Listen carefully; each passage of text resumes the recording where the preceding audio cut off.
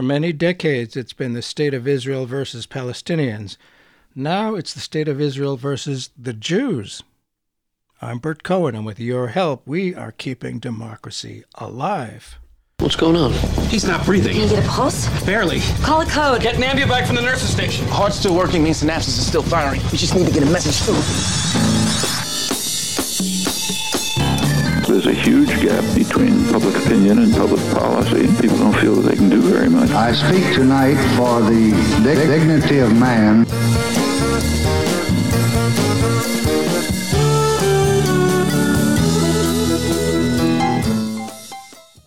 In 2009, I saw a movie called Amrika.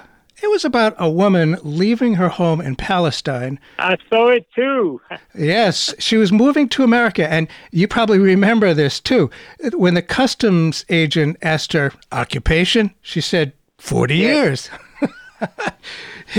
Yes. So here we are in 2022, and it's only gotten worse. In the name of security, the government of the State of Israel has arguably increased its own insecurity. Treatment of Palestinians and their response has steadily increased in ferocity. But what our guest today, author Sylvain Sipel, brings to our attention is the focus of his new book titled The State of Israel versus the Jews. And we are speaking to him in Paris or somewhere in France, correct? Yes, in Paris. In Paris, nice. Well, he digs into what's been quietly bothering many of us Jewish Americans for a long time. The diaspora across the globe is the people Israel, of which I am proud to be a part. But many of the practices of the State of Israel for quite some time have been highly dissonant with what we love and value about our Jewish heritage, our identity, Yes. our dedication to justice, to opposing racism. Monsieur Sipel writes, the oppression of Palestinians is perpetrated by Jews in an Israel of, by, and for Jews, but it is not Jewish. It is not so much news, of course, that Palestinians experience injustice, but what is the focus for today on keeping democracy alive is how it has become the State of Israel versus the Jews.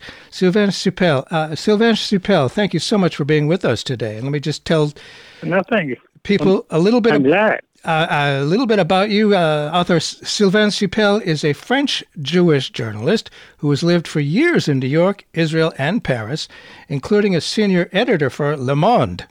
His socialist, Zionist, Ukrainian-Polish father fled to France in 1938 before the Nazis wiped out his entire family and almost all of their Jewish neighbors, and ultimately led the French Zionist labor movement. Sylvain Sipel served in the IDF. IDF. Is that the Jewish Defense Forces? The JDF. Yes, in the Israeli Defense Force. Yes, the Israeli Defense Forces. Not exactly sit-down protest for peace group. He was in the paratroop brigade and returned to France a committed Zionist. Well, again, thanks for being with us. And in 1969, as a student in Israel, you were taken aback by how your fellow students talked about Palestinians. So let me ask, in what ways did it remind you of the French attitude toward people in French-occupied Algeria before the Algerians won their independence? In what ways were their attitudes similar? My guess, frankly, is that most listeners are not familiar with France and Algeria. Please explain that. Yes, I can explain. You know, as a French guy, I was 15 in 1962 when Algeria became independent. So the whole war of independence of the Algerians against the French occupation was my political school. I started to think about politics during the end of that war. And every day in the high school where I was a pupil, I was a student, every day in the afternoon when we left for lunch, the high school, there were fights between partisans of French Algeria and partisans of independence, between left and far left, and right and far right. And it was daily. And sometimes it was harsh. So there I learned the issue. I started to think about issues like, what is colonialism? What is the role of France in that colonialism? Why are the Algerians revolt? Why do they revolt, etc., etc.? Mm-hmm. And you must remember that the end of Algeria is 1962. It's only 5 years before the 1967 war in the Middle East. Uh-huh. When I come in 1969, I go to a kibbutz, and then I quit. I come to Jerusalem, and I went to the university. Then every day on campus, we had many debates. And I was astonished. I was completely, I was a very Zionist guy, and I was astonished because my Zionism was like the awakening of Israel was a progressive act after the Holocaust, and the bad camp were the Arabs. They didn't want the Jews to have a state. Right. And then I started to discuss with many students in the campus, and I was astonished by the way they were speaking. One would start saying, "Well, you don't understand the Arabs." I remember one day I said to a guy, "But if you don't leave the territories, they will revolt. At some day now they are crashed. They can't mobilize. They lost that war. But one day will come and they will revolt. No one can accept a military occupation." Oh, he said, right. Forget that. Really, what are you speaking about? You don't know the Arabs. You give them a piece of bread and some olives, and this is good for them. This is enough. And, he said, when we will be better than the Jordanian occupation. He didn't say occupation, presence. Mm-hmm. But he said, we will give them much more, and they will be happy with us. I thought, I know that way of thinking. I know that from the Algerian War. Uh-huh. I know that the way the pro-French Algeria were speaking. You don't know the Arabs. They are dumb. They have no understanding of what is a nation, etc., etc. Mm. So you're right to ask me that first question, because really I started to move on the Israeli-Palestinian issue because I had Algeria in my mind as a young. It was a shock because I never thought Israel in colonial terms. Right. You understand? Yes. I was 20 years old. I never thought about that in colonial terms. I was 20. In 1969, I was 22. So, and just suddenly, I was so astonished by this kind of thinking. And I saw that it was very large. One more topic. Sure. When I arrived at the student house, I was then already married and I had a kid. When we arrived at so it was 2 years after the 1967 war.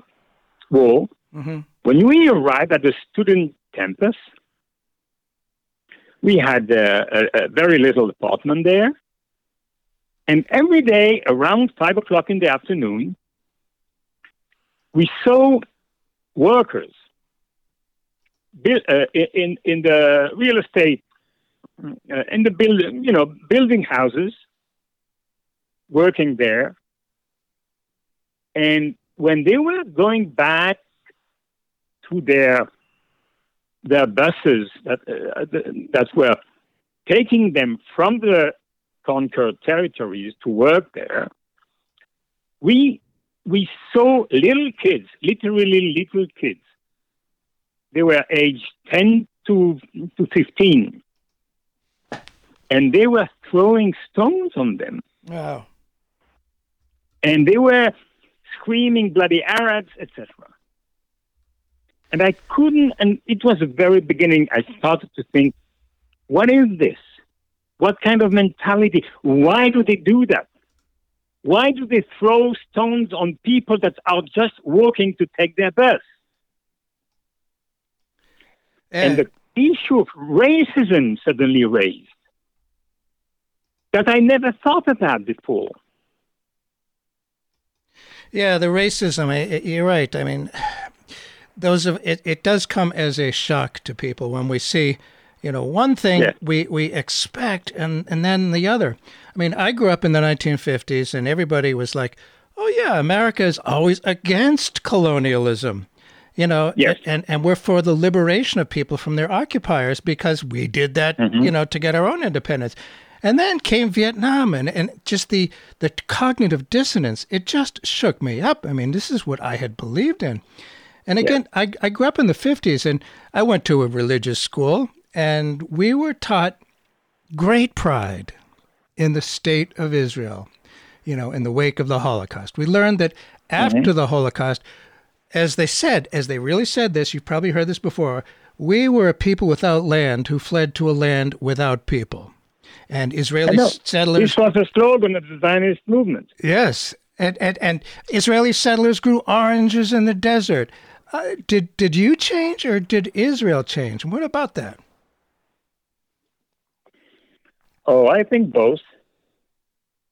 I think, as I said, I came as a Zionist and very quickly, when I was in the military, I didn't see nothing. But as a civilian, I started to see and to think. I would also, when I was in the military, I was 18 years old. And when I was 21, 22, I really started to change my mind about about what I was seeing. First, to ask myself, why I've never thought about all what I'm seeing here. And then I concluded that I'm not Zionist anymore. Uh-huh. So, but I think also, I wrote that book after a long thinking. I wrote a book in 15 years ago, which was called Walled. The idea of the book was Israel is putting the Palestinians inside walls, but the Israeli themselves are walled in, in their mentality, in the wrong way they are looking at the colonized, at the Arabs, etc., etc. And after that, my publisher asked me during years. He said, "You should write a new book, or to continue what you start writing in the first book, in Walled." And I said, I have nothing to add. I said, I wrote all what I had to write. These are not books of daily news.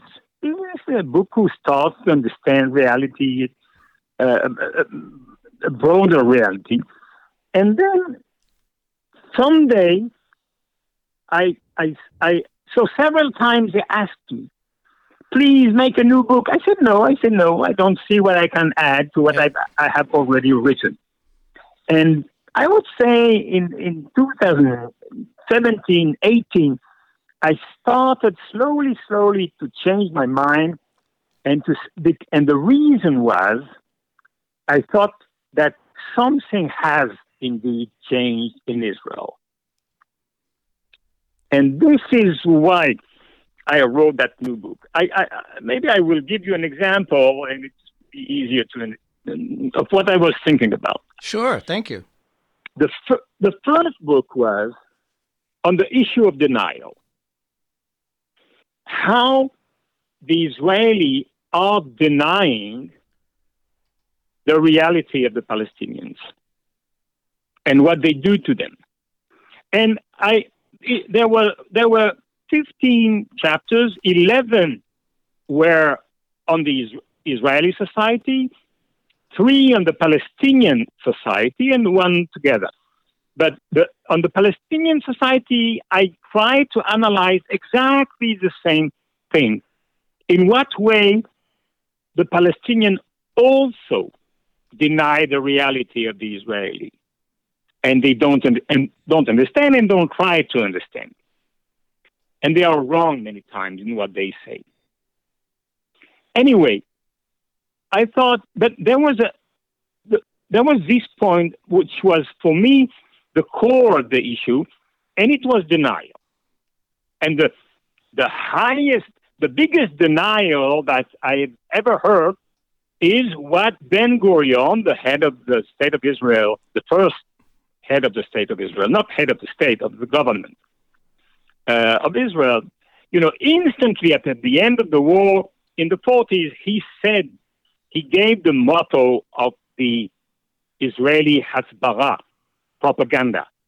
He said, we didn't expel a single Arab. They fled voluntarily. I've heard that.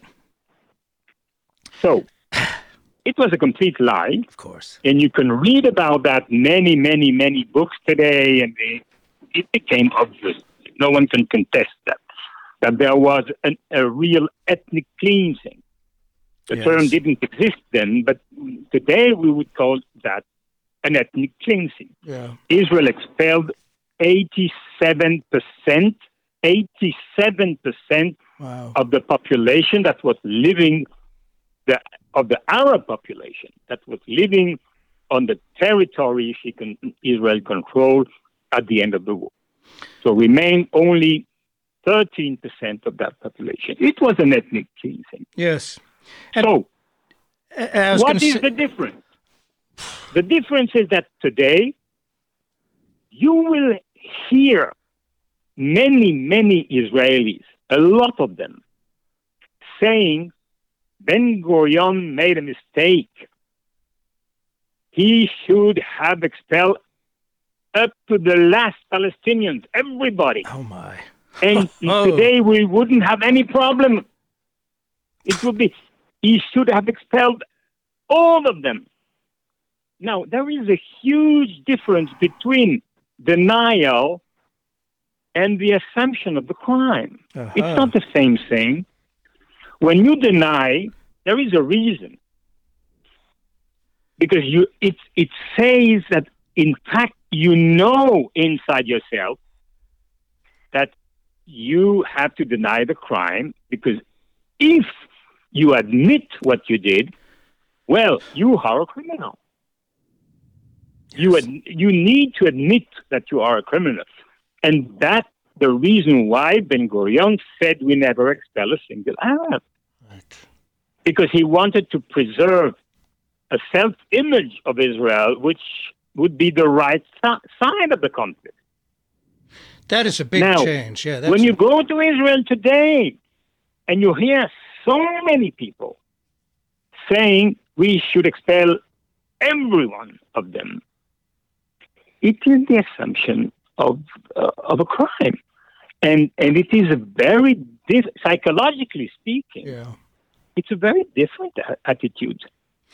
And very different. I'll tell you, as a Jew myself, I mean, you talk about cognitive dissonance. It just goes against, our foundation, our ethics of what we have stood for. And it does bother me greatly when people somehow think of the State of Israel and Jews as one in the same. And that's really harmful, I believe.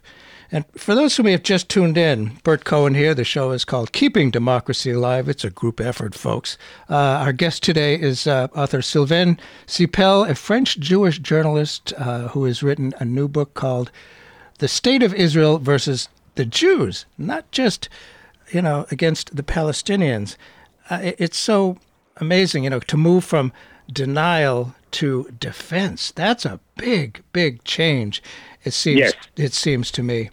And I have a story to tell about one Israeli person. It'll take a couple of minutes, and bear with me, please. I was reading about Yuli Novak, a 40-year-old Israeli whose background and early career are as mainstream as they come. Yuli was raised on Israeli war stories and identified herself with the heroes of Israeli young adult fiction. After high school, she signed up for a 5-year stint in the Israeli military as an Air Force operations officer. She lived in Tel Aviv with this pedigree and upper-crust early career experience. Yuli Novak was part of the Israeli elite and poised for leadership in Israeli society. She was executive director of something called Breaking the Silence, which I guess the Israeli government was not familiar with. They thought it was about just domestic abuse. 3 years later, she and her organization of 15 young Israelis became the target of a wholesale campaign of delegitimization in the Israeli media. I know. Yes, I'm sure you do. I just want to tell the story for other listeners, too. It was spearheaded, the attack on her was spearheaded by senior government ministers, including calls for the kind of criminal investigations by the dreaded Shabak, secret services usually reserved for alleged terrorists.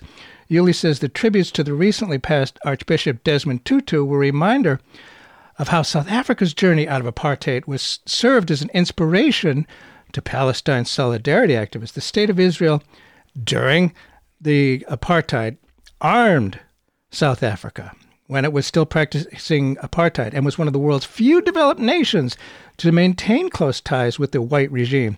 And this is a quote from Yuli. She says, "I was told that the only way to live in the region was to be in perpetual war with everyone else. The fact that this is my home doesn't mean to say that this can't also be the home of someone else." I like that quote. Her main takeaway is, change that needs to happen in Israel cannot be brought about from within the current system. She says the political structure has to go. So, in Israel, how rare are the Yuli Novaks in Israel? Are they living in fear of the government, that they have become the targets, not just the Palestinians? What about, the old saying goes, you get 4 Jews together, you get 5 different opinions. What about the dissent in Israel? Where is that now? But what is the core of your question? What are there people in Israel now who are speaking up, who are saying, are they afraid now to criticize the government and to criticize the repression? No, I don't think so. Well, that's good. No, they're not. They're not. It's Israel. From that point of view, Israel is a little bit like America, maybe. It's very liberal. You can say everything in Israel. Everything. During 5 decades, the leader of the Neturei Karta, you know what it is? Yeah. It is a very religious anti-Zionist sect. Yes. And its rabbi was burning an Israeli flag on the day of independence. Wow. In public. In the street, he was burning an Israeli flag, and nothing never happened to him. Interesting. So Israel is very liberal, but the level of democracy is very low. It's very low. So you can say everything, but altogether the aspect of equality among people is extremely low. There was always a kind of different acceptation of citizenship. And if you were a Jew or if you were not a Jew. And now it's official. It is in what is called the basic laws of Israel. It has been voted by the Knesset. And there are 2 categories of citizens. Those who are Jewish and those who are not. And those who are not are 98% or 99% Palestinian. And they have right to vote, but there are some other rights that they do not have. And this is apartheid. when you have two categories or three or four categories of civilians and citizens who are citizens of the same state but do not have the same rights. This is a pure definition of apartheid. Well, but they have. If the I think if you ask me how the Israeli react, you have everything. I would say what happened after the second Intifada in 2000 and started in 2001, and the Palestinian Intifada that lost, right, politically speaking, in 2006. What happened was that the center of the Zionist trend, the center disappeared. A lot of the Israeli society, many, they, on the Palestinian issue, they went to the right and even to the far right. You can say 80%. Today, for example, the Labour Party, right, the old Labour Party, what remains of it, their positions are the positions of the Likud 20 years ago. Now, all those who didn't went on to the right or to the colonial mentality, they didn't stay in the same place. They went on the left. I remember 40 or 50 years ago, when I was in Israel and lived there, the people who were either anti-Zionist or put apart the religious aspect of anti-Zionism. But in the other, we were very, very, very few. But we were admitted. And we could say what we think. Today, the part of the Israelis who are strongly against occupation, who are excellent militants, who are the number of people who are inside breaking the silence, or B'Tselem, the organization of human rights in Israel, are much more numerous than they were 40 years ago.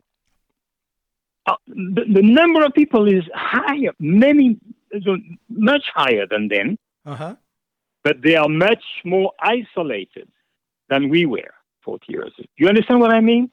I think so. It sounds like we have something like that here. The center has disappeared, right, and the position between the 85% that are together, that are the government.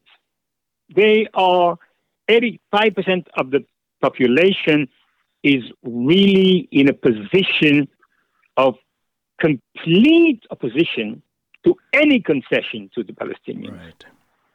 And those who criticize Israeli politics are much more critics than they were 40 years ago, and the number are much higher, their number. But they still are a tiny minority. Interesting. Changes happen. And, here in the currently United States, yes. Dwight Eisenhower, Republican. Eisenhower would today be considered far left. And the center has moved. It's amazing how, I worked in the state legislature, and there were lots of Republicans then, but they're nothing like they are now. And it's just become more and more intensified and less appreciative. There's they've rigidified, and I feel like it's happened in Israel as well. But I do have a question. Yes, exactly. People defend Israel saying, well, everybody's a citizen, every vote is equal. We have a democracy. What's your response to that? Well, this is exactly what I said previously. These are citizens of, you are citizens at different levels. So Palestinians can vote. But, for example, they cannot buy land. Ah, really? Yes, of course. Wow. It's not, you can't think of that. You can't believe that. But this is true. Jeez.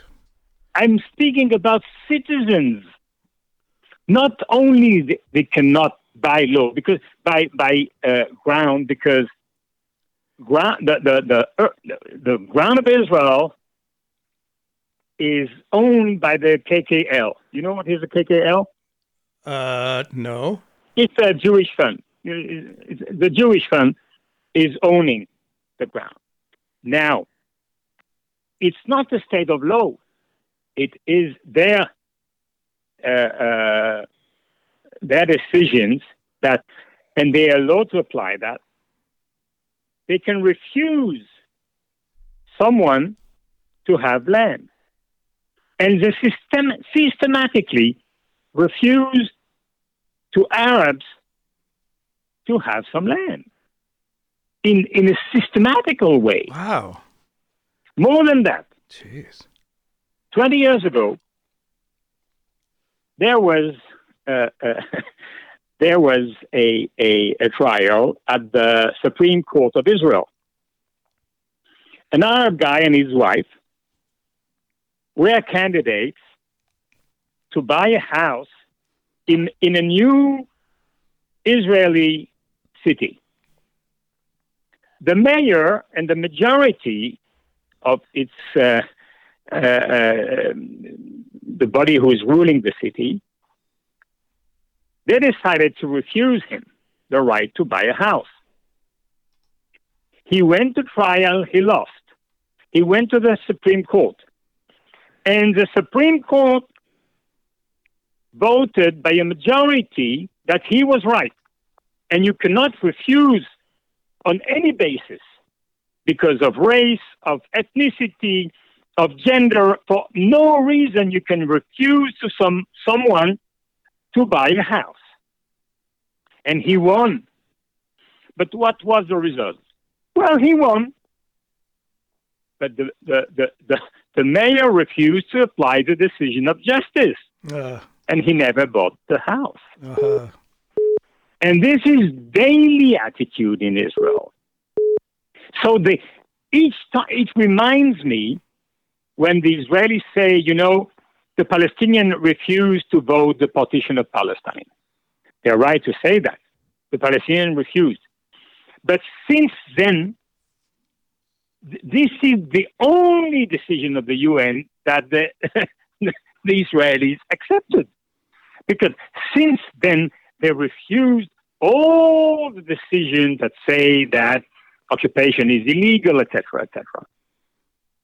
And here is the same case, a similar case. So they have the right to vote, but this is what they have. That's it. And they lost all the time territory inside Israel too. You cannot see that like you can see in the occupied territories. That there is a very strong policy of taking slowly all the land from Arab hands. And I can give you dozens of examples. I bet. Where Arab citizens have not the rights. And now it is in the law. It is in the basic law. The basic law of the nation state adopted in 2018 says it is written that only the Jews have the right to self-determination. Other non-Jews, which means Palestinians, have no right. They don't. So both are citizens of the state, but one have a right that the other citizens do not. Once you imagine if in the U.S. there was a law, or in France, or anywhere else, a law saying some citizens have rights that others do not. Well, it has a name. Yeah. Yes. Apartheid is a name. Yes. For those who may have just tuned in, Bert Cohen here. The show is Keeping Democracy Alive, and we're speaking with author Sylvain Sipel in Paris, who's got a new book titled The State of Israel versus the Jews. And it's, we're looking at how the state of Israel is hurting Judaism, really. And part of my Jewish identity, which I treasure, is a love for the law. There's something called international law, which doesn't necessarily have teeth to it. But what about Israel and respect for international law? Ben-Gurion used to say, Shmum. Means UN. So it means in Hebrew, is UN. Right. So Shmum means UN, Shmun. Yeah, forget about it. Forget about that. And it meant the meaning was forget about international rights. Right. You know what? I tell you a story. Okay. Once, it was after 9/11, and I interviewed, and there was Guantanamo and Abu Ghraib. What happened with the and then I went and I interviewed a former head of the Shin Bet in the 90s. And my first question to him was, Israel is in war, makes war to terrorism. Israel says that what it faces is terrorism. My question is, can you both win terrorism and respect the international law? For example, avoid torture. You know what was his answer? No. His answer was, well, I don't know the international law. I know the law of my state. I think it was very sincere. Because this is the way the Israeli look at the international law. International law is good for them when it is in their favor. Yeah. If it's not in their favor, forget it. Well, Who cares about international law? We have our laws. Yes. And this is it. This is the real relationship to international law. There is no respect per se to international law. It's only an issue of benefit. If it benefits to you, it's good.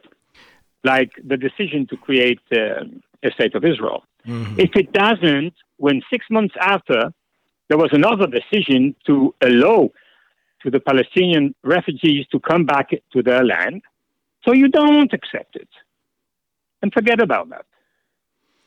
I am reminded of back in the American Civil War, ever since they talk about states' rights, and it sounds rather similar. Under states' rights, they would like to be able to treat, their people of color as they want.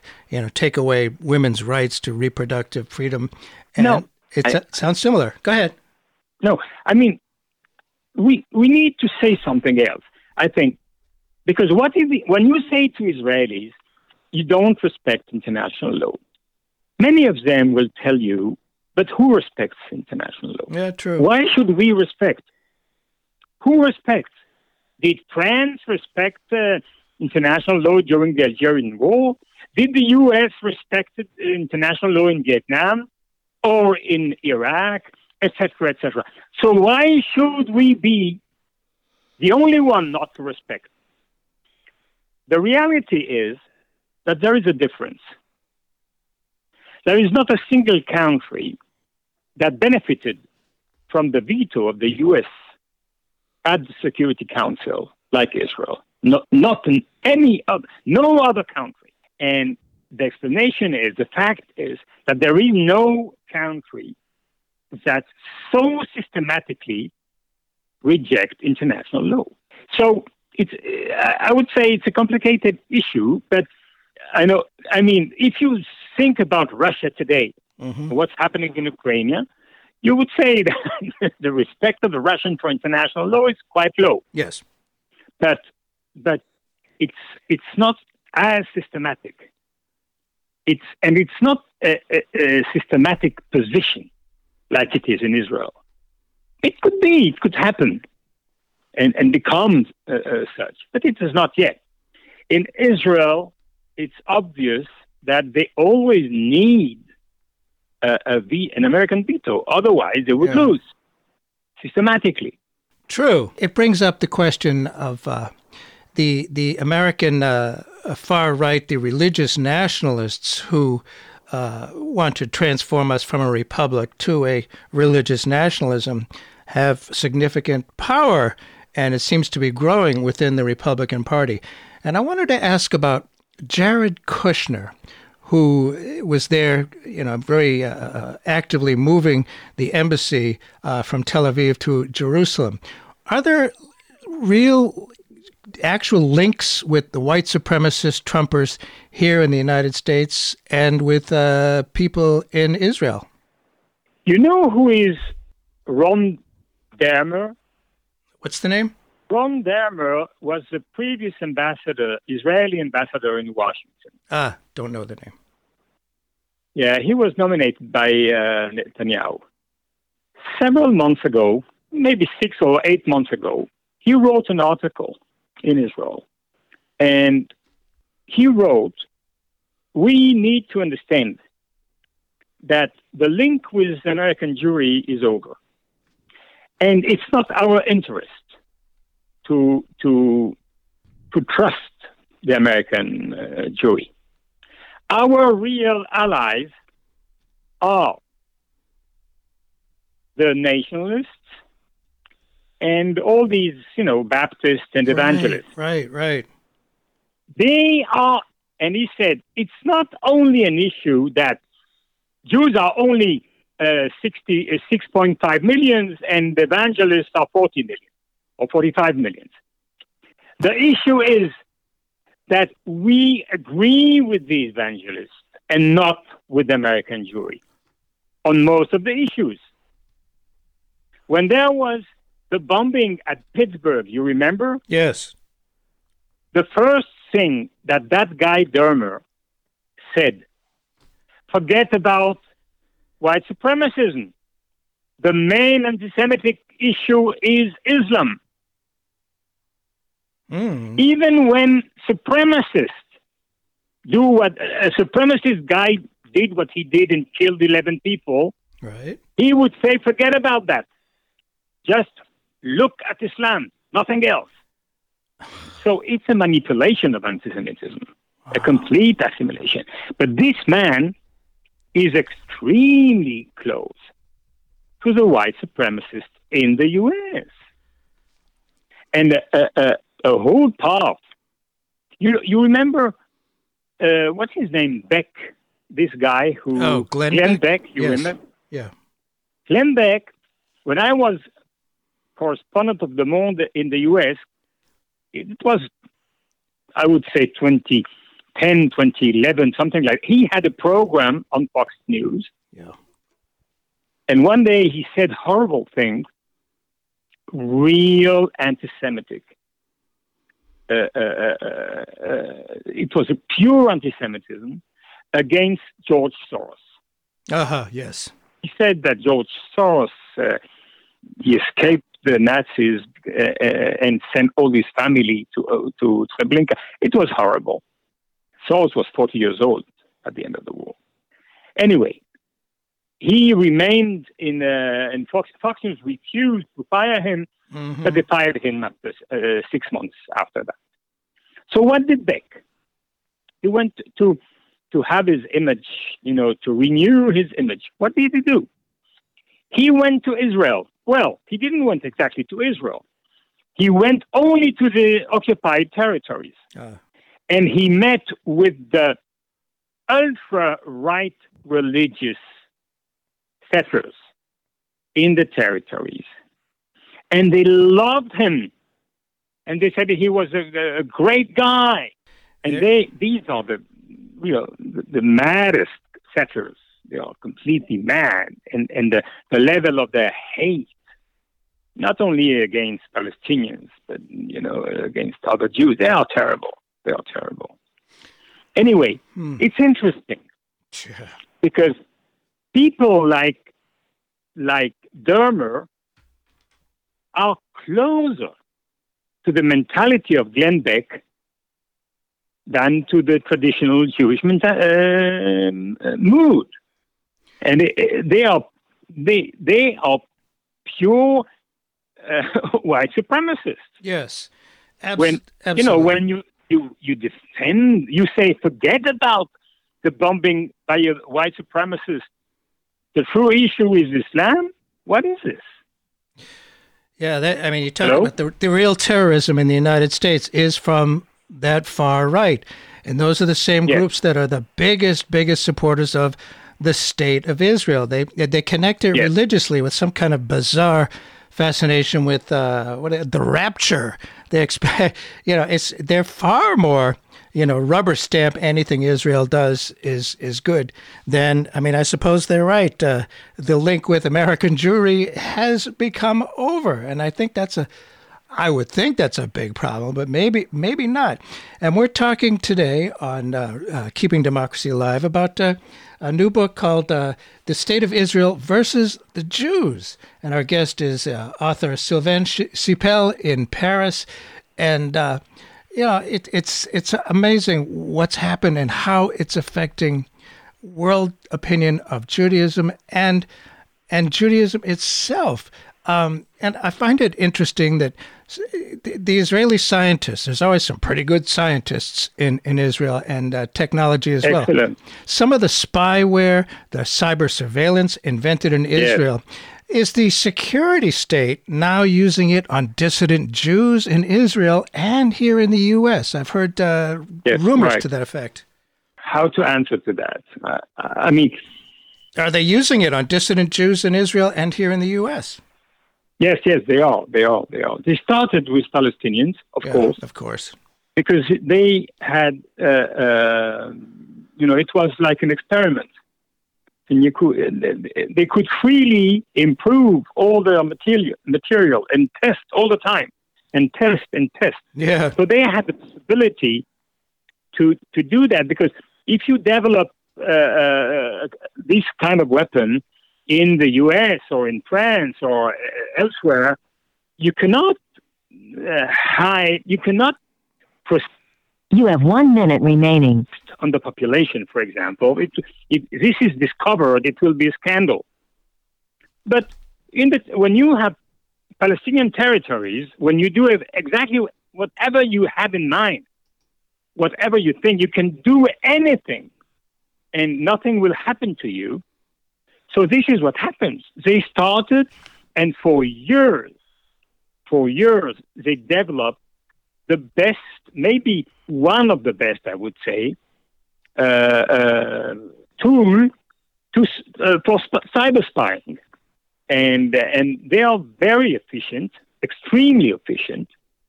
And I think that the issue of cyber spying is I wouldn't say the core, but quite clearly a very important issue in the agreements.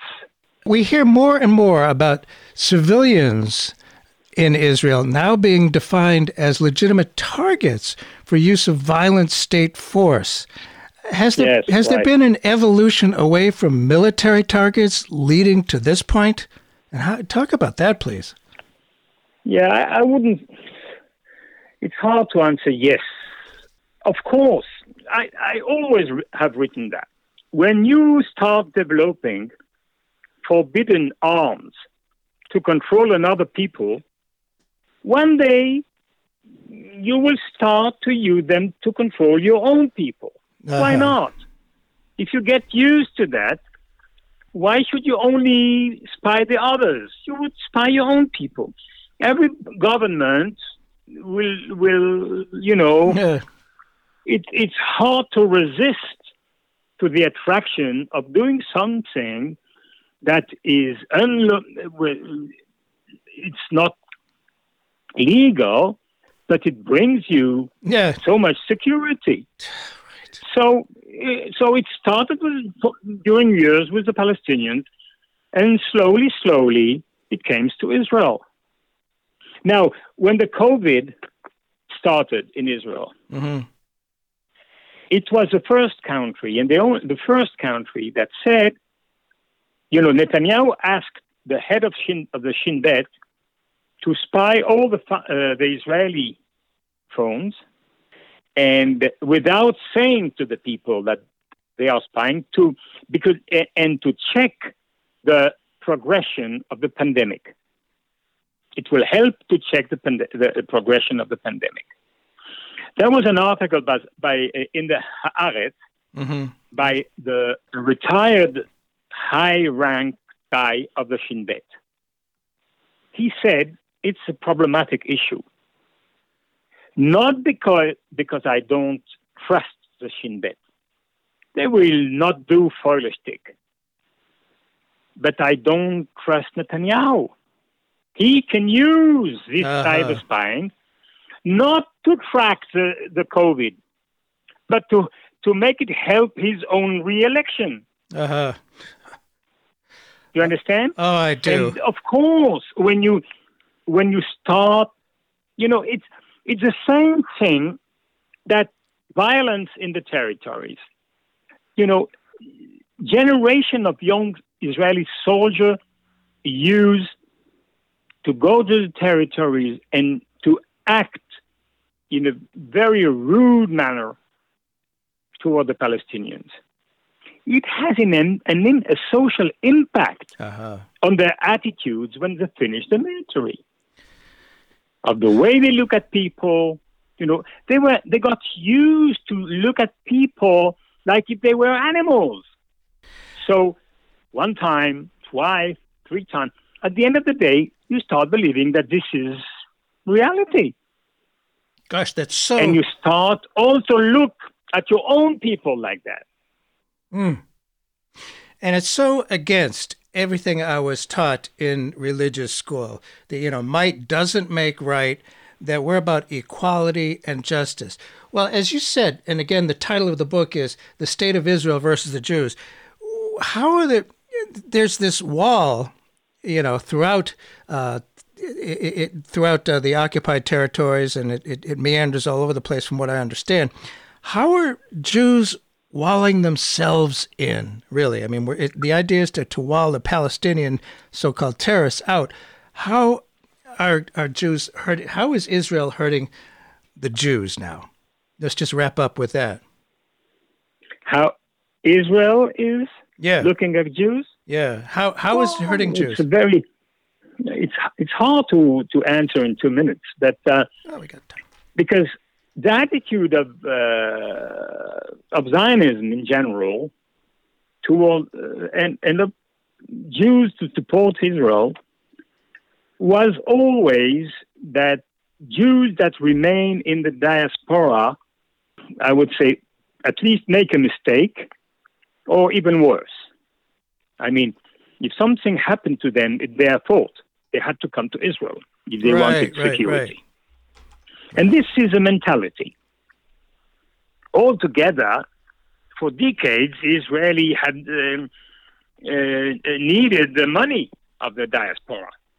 Yeah. They need it much less now, but they still need. They need the American support, and they need AIPAC to work at the Congress. So the American $3.8 billion every year will arrive to Israel in terms of arms. Okay, so but the way they look at the diaspora people is partly disdain. Yes. It is. And what I told you about Dermer, the former Israeli ambassador of Israel, it's symptomatic of a kind of Israeli. They disdain the Jews, all these liberals, etc., etc. What they like is force, most of it. What they like most is force and use of force. And there is a Jewish proverb in the Torah that says that what doesn't go with force goes with intelligence. Yeah. What doesn't work with force will work with intelligence. And the Israeli common sense changed that sentence to another one, which is very symptomatic of what is Israel. And the sentence goes like that. What doesn't work with force will work with more force. Right. And this is absolutely typical of Israel. In that sense, Jews of the diaspora, at least in America, it's different in France, I would say, but at least in America, this is an explanation why more and more Jews they do not abandon the support to Israel, but they take some distance. Yes, starting to apply pressure. And more of the young Jews feel that Israel do not represent them. Yes.